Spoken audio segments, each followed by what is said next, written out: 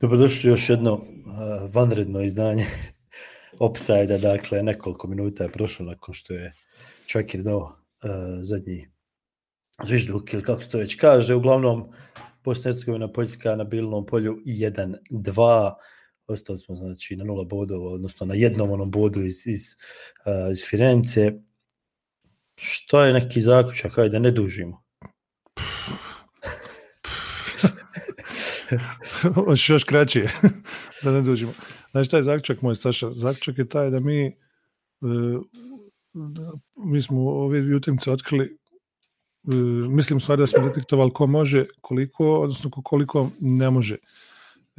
Ja ću biti duboko iznenađen, uvrijeđen i razočaran ukoliko spisak bude isti kao što je bio sada za mjesec dana. Jer večera smo vidjeli, na primjer, da ova dvojica rezervnih bekova sa strana, znači desni ili bek, ne mogu. Znaš šta je, ne možeš baš puno na spisak se žaliti, jer ne možeš sad tražiti trećeg, četvrtog, petog beka, ali hoću da kažem... Ali moraš. Ali pazi, situacija je takva da ti si još jednom potvrdio ono što mi trabunjamo, ovdje ima godinu dana, da je bazen jako mali. Dakle, ti si ove dvije utakmice potvrdio da imaš nekih 8-9 igrača koji su dosta dobri, koji mogu igrati na ovom nivou, donekle, neko bolje, neko naš prosjek da se neki izvuče i da imaš još jedno 4, 5, 6 koji mogu upast popuniti rupe, ali si opet potvrdio da nemaš ti 20 igrača koji mogu, ili 22 koja mogu izvući ovo, da ne govorimo o 25. Znači mi smo u dvije utakmice igrali sa koliko? 18-19 igrača. Svi su igrali osim mladog Danilovića i trećeg golmana Burića, ja mislim. I nije igrao Šabanađević. I Šabanađevića, tako da ne bi dolazili u rasprave. Da. Tako da ja mislim svi drugi upisali barem neki minut. Dobro, nije ni važno sada, važno je to što pokušavamo reći da je ovo još jedan pokazatelj da nemaš ogromnu širinu, nemamo širinu, moramo raditi s onim čime radimo. Ja bih čak rekao, ali dobro, o tome ćemo pričati šire kasnije u emisiji koju ćemo obrađivati ove dvije utakmice, da je se pokazalo da imamo neke probleme koji se teško rješavaju, recimo desni bok, hvalili smo puno Cipetića, ali nije ni on odigrao neku savršenu utakmicu, znaš, nego su bile malo je perspektiva drugačija, očekivanja drugačija, tako da mislim da mogu biti problem taj desni bek, generalno lijevi bek, imao si problem u obje utakmice na lijevom beku, imao si opet problem sa prebacivanjem lopte, znači sa transformacijom iz odbrane u napad, imao si puno nedostataka, ali opet jedna stvar je važna, glupo bio donositi neki zaključak nakon dvije utakmice o tome kakav je selektor, šta je uradio, kako je napravio, znaš, mislim. Selektor ove dvije utakmice iskoristio na najbolji mogući način da vidi šta je pozvao i koga je pozvao, da je vidi na licu mjesta bukvalno, da ih ispipa, da vidi koliko može. Isto tako, spominjali smo malo prije šta možemo, što ne možemo prije nego što se na to nadovežem, samo da kažem da nije ni Adnan Kovačević upisao ni minuta, ali on je s njim došao povrijeđen čak na okupljanje, tako da nije ni čudo što ga nije bilo, ali eto, da budemo tačni do kraja. Ono što mene najviše zaspjetalo, Saša, što mi vidjeli, nemamo rješenje na lijevom krilu, na primjer, i Gojak i Hodžić to nisu, to znači dvije mrtve improvizacije tu na toj strani. Probleme koje smo imali u build-up igri, znači u izgradnji napada, protiv Italije imali smo u zadnjoj liniji, zato što se Ničan bio debitant, nije imao tu hrabrost da gurne loptu sredinu.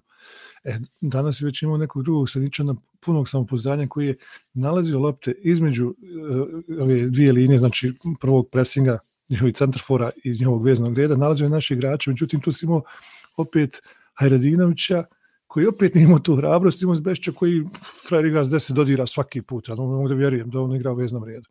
Koji su to gušli i vraćali se loptu opet nazad ispred one prve linije presinga. Znači nisi ništa mogu napraviti, nego i onda nazad na Begović nabije i onda šta bude. Generalno nam je problem što dušimo loptu. Znači, umjesto da sve ide u dva. Jedna stvar koja mi se svidjela, recimo, je opet što se otkrivao, tražio loptu Hadži Ahmetović pa i Hajredinović donekle, mada je on imao drugačiju ulogu i drugačiji slabiji nastup i drugačija zamisao bila i Bešić je imao neku totalno ludu ulogu da mijenja mjesta sa Hadži Ahmetovićem, da tamo napada kad su oni da pravi pritisak da na ide njegovu zadnju liniju. prvi pressing on, bez ikakve logike.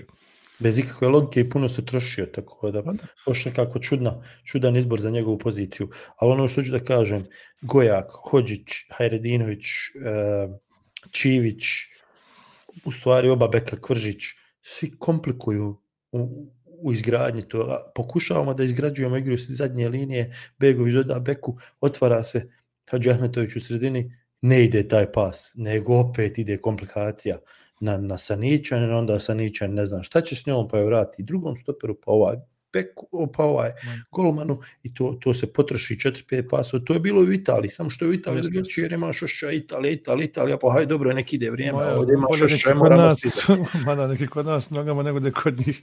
Znači ovdje si imao razliku u odnosu na ranije kad se ne nude igrači, ovdje si imao razliku da se Hadži Ahmetović nudi, traži loptu, spušta se po njemu, ali bekovi, pogotovo bekovi, ta dva, i Kvržić i Čivić, traže neke alibi pasove da ne bi slučajno izgubili tu loptu u sredini. Iako nam ne možeš drugačije graditi. Ja ne znam koliko je na kraju morao Osmir ispaliti lopti, ne znam, evo sad da bacim pogled na brzinu na statistiku, ali mislim da je sigurno bilo preko 20-25 dugi lopti, što je, mislim, ok, dio toga spada i pod Poljake koji su, postavili se visoko, dobro se odlično postavili, ne možeš igrati dvije iste utakmice, kao što je Bajević rekao u najavi, neću imati dvije iste utakmice, ona prošla je bila, malo smo iznenadili Italijane, recimo jedna stvar koja je bila po meni očito ovaj put, protiv Italije smo skoro sve prekide imali neku akciju, nešto uigrano, neke mehanizme, a Poljaci su sve to zatvorili, ništa od toga nisi imao, bukvalno, znači korneri su nam bili, samo ga izvedi, slobodnjaci su bili manje više samo ga izvedi, mislim ne bukvalno, ali skoro je do toga došlo. Dok je protiv Italije, osim one jedne, kad je Hajredinović mašini prebacio. Lobovoj na tako da, ali u svakom slučaju mislim da ništa pretjerano novo nismo naučili. Jedna stvar koja je važna je, bolje bi bilo da ovo bila prijateljska utakmica, jer onda ne moraš trpiti. Čivića ne moraš trpiti. Hodžića koji je umoran ne moraš trpiti. U dobrog Gojaka nije ni trpio. Znaš, mogao bi ti napraviti tih 6 izmjena koje u ovom trenutku nisi mogao napraviti, nego si morao pokušati dobiti, pa vadiš. Pa vadiš lijevog beka, nemaš koga staviti bukvalno. Tako da, ne znam, sve u svemu ne mogu reći da sam nešto sad pretjerano nezadovoljan, ni nesretan, nije to djelovalo po meni je najveći problem ti padovi, taj nekakav raspad sistema koji je dolazio prvo nakon pola sata, pa je trajao neki 5-6 minuta. Do kraja polovremena maltene. Dobro, ali onda si imao neki 7-8 minuta kad smo malo došli sebi, pa onda opet 5 minuta totalne pada. I onda u drugom polovremenu isto tako, mislim, ja ne znam. Znaš kako, Saša, ima tu dosta neuigranosti. Znači, nepoznavanju šta se od tebe očekuje u tvojoj ulozi i to sve. Onda imaš sigurno te igrače. Ja sam imao osjećaj, to sam napisao baš u jednom prijatelju, u tog utakmice napisao, imam osjećaj da Gojak igra za transfer. Mislim, ne bih želio sada da bacam ljagu samo na njega, daleko od toga, smatram da on je jedan od najvećih potencijala naše reprezentacije i ubijeđen sam da će biti nešto od njega, da će biti nešto više od Dinamo Zagreba. Ali ti si u prvom problemu situacija, u prvih 20 minuta, kad smo baš bili, ok smo bili, uslovno rečeno ok. Čivić izbaci loptu na njega, protiči ga, prođemo na overlapping, 2-3 puta on mu jednom gurnutu loptu. Svaki put, osim toga, sve je išlo, znači, vrat se vamo na desnu nogu, pa nešto ti pokušaj ili zavrni ili neki dribling. Znači, gušenje lopte u svim situacijama, znači, od zadnje linije do centarfora, a to je, znači, stvarno uigranosti ili to višak te neke slobode u igri, razumiješ, da vidimo koliko ste kreativni, znaš. Pa ljudi se dadnu oduška, uzmu te neke, dadnu se te neke slobode koje u stvari nemaju ni kluboma, ni ti gdje drugo. Da to izgleda onako. I tu Bajević imati najviše posla. I da ti još jednu stvar kažem, što se tiče sistema, ovo 4-3-3, ili ja ne znam kako se ovo zove, ali vjerovatno 4-3-3, trebalo bi tako da bude. Ne znam. Po meni ovo izgledalo više kao modificirano nekako 4-2-3-1 gdje se ta pozicija Bešića vrti. Ne slažem s tobom.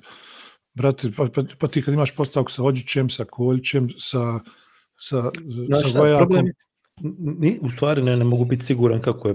Baš je to bilo nepovezano do te mjere da ne možeš shvatiti šta je nacrtano na tabli.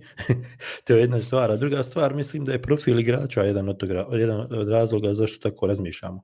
Da ne znamo, jer profil igrača se nikako nije uklapao ono što je bilo nacrtano na tabli. Da, ja kad sam vidio postavku 4-3-3, ja sam pomislio, ok, ovo je znači možda romb 4-4-2, sa Hodžićem i Koljićem naprijed, sa Gojakom malo lijevo, ovamo desno će lupam sada, Bešić malo glum to nešto, Heradinović istoreni naprijed, dole pozada. Tako mi se učilo, znači, ko što ti kažeš, po profilima igrača, najprirodnije bi bilo sigurno 4-4-2 sa rombom na sredini, znači sa baklavom, što se kaže, znači u veznom redu. Ali ovo, znači, visoko Hodžić, visoko Gojak, Koljić treba da bude visoko. Pa najprvi gol koji smo primili, drugi gol koji smo primili, tad si bukvalno ostao sa 6 igrača, 4 zadnja linije i 2 vezni. I 4 pišaka. Na terenu Višća, Koljić, Džeko i Hodžić. Ima ne znam kako bi ga nazvao, nije ni heat map, nego kuda su se najviše igrači kretali. Prema tom nekako je bukvalno u prvom poluvremenu izgledalo kod igramo, što jedan moj prijatelj reče, 4-6-0, bukvalno, znači i Koljić je bio bukvalno je Gojak bio najistoreniji, ali mislim da je to opet posljedica toga što je odigrao jako lošu utakmicu i što malte nije znao ni šta hoće. Pa to je nepoznavanje pozicije. Tako nekako, tako da, ali dobro, jedna stvar, pokušavam uvijek nekako izvući pozitivu i negativu. Pozitivno je to da se nam se ovo desilo u ovoj utakmici, možda je dobro da je došlo u ovoj utakmici, da nismo dobili neku slučajnu 1-0 iz penala, pa ovi promašali 10 lopti, pa da kažemo, kako smo moćni, fantastični, ko što smo imali naslove posle Italije, da smo igrali fantastično. Mislim, znaš, da je fantastično.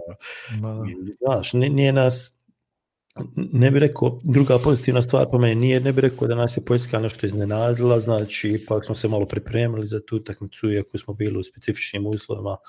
Znaš, imali smo nešto, to je malo nelogično djelovalo sa Bešićem, ali je bio neki eksperiment, probalo se da vidi šta može, malo pritisnuti njihove zadnje vezne, da ne prave, da ne ide ta tranzicija jako brzo. Znači, bilo je neke ideje, s tim da smo u odnosu na Italiju malo izgubili tu kompaktnost, pogotovo nakon pola sata. Znači, u prvi pola sata je bilo bilo je i dobro i kompaktno, imali smo neku kontrolu, iako lopta nije bilo u nas, iako je Balja navalio da su oni preuzeli totalnu inicijativu u drugom polu, iako je bilo malo identično prvo i drugo polu tiče i posjeda i manje više utakmice, samo što ne znam kako on to doživio i par nekih, sad smo otišli u digresiju, ali par nekih komentara tipa i mi smo par puta igrali Džeku sa 2 napadača. Da. Dijamant. Balja je tema za sebe. Nećemo puno o tome. Ono što meni samo zabrinjavaju čisto, Saša, to je što smo mi i sa Italijom nakon nekih pola sata doživjeli ste ovako jedan pad i onda smo jedno čekali polovrijeme, ako se sjećaš. Imao se taj period gdje nismo mogli doći do daha. Ne do lopte, nego do daha. To je stvar perspektive. Sad imamo, znaš, drugačiju perspektivu. Nakon Italije smo imali drugačiju perspektivu. Odjednom smo dobri, odjednom treba da dobijemo neku komentator, odnosno Baljić, ne kažem komentator, će ispada Adis, ali Baljić nakon 54 minuta kaže, moram ti priznati da ova Poljska dosta neugodna ekipa. Što pričaš, ljudi? Majko draga, samo Lewandowski fali u principu.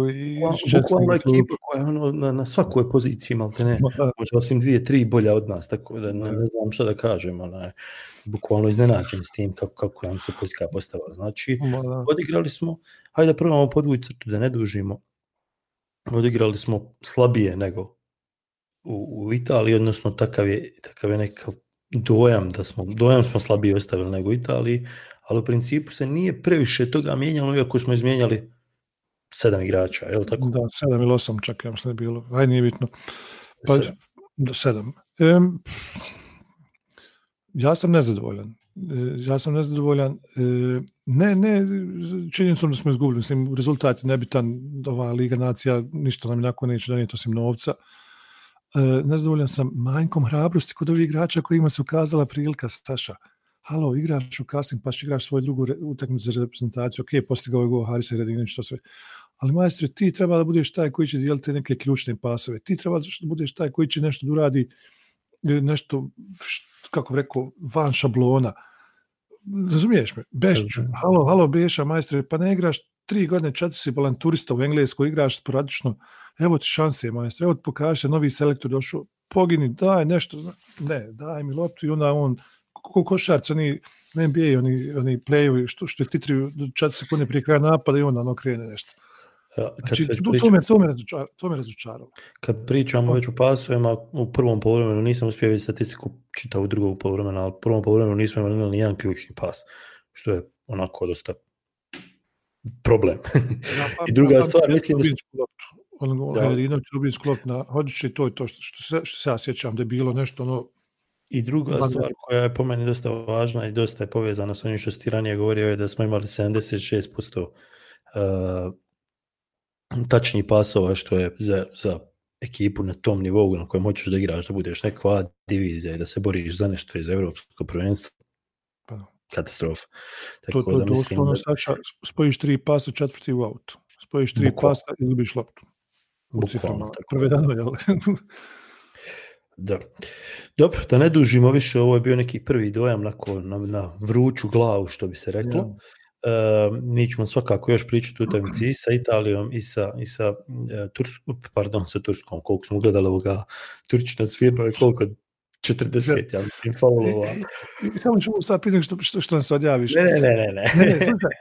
Mi ćemo drugo provrijeme, do 10 minuta prije kraja utakmice, to ćeš ti naći, ti statistički kralj, ti zbog za cifre. Mislim smo napravili 2 faula između 45. i 80. A od 80. do 93. imali smo, ako nismo imali 20, ja glav dajem. Dosta čudan kriterij.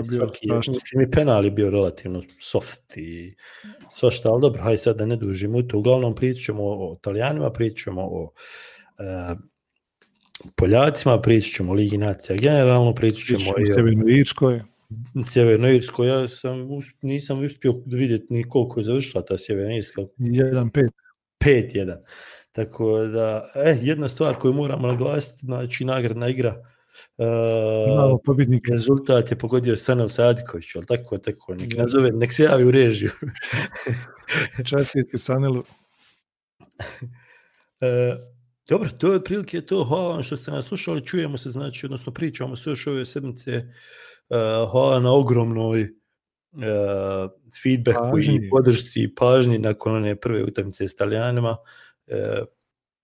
Subscribe-ajte se, lajkajte, dislajkajte, komentarišite, postavljajte pitanja, prijedlozi, sugestije, kritike, sve što vam padne na pamet. Imate nas na Patreonima kojima se posebno zahvaljujemo, imate nas na svim platformama, ovim podcast od Spotify-a do Deezera, od ovog do onog, tako da sad ne nabrajam sve. Hvala vam što ste nas slušali, hvala vam što ste nas gledali, ako ste nas gledali, i pričamo se ponovo ove sedmice. Pozdrav. Ćao.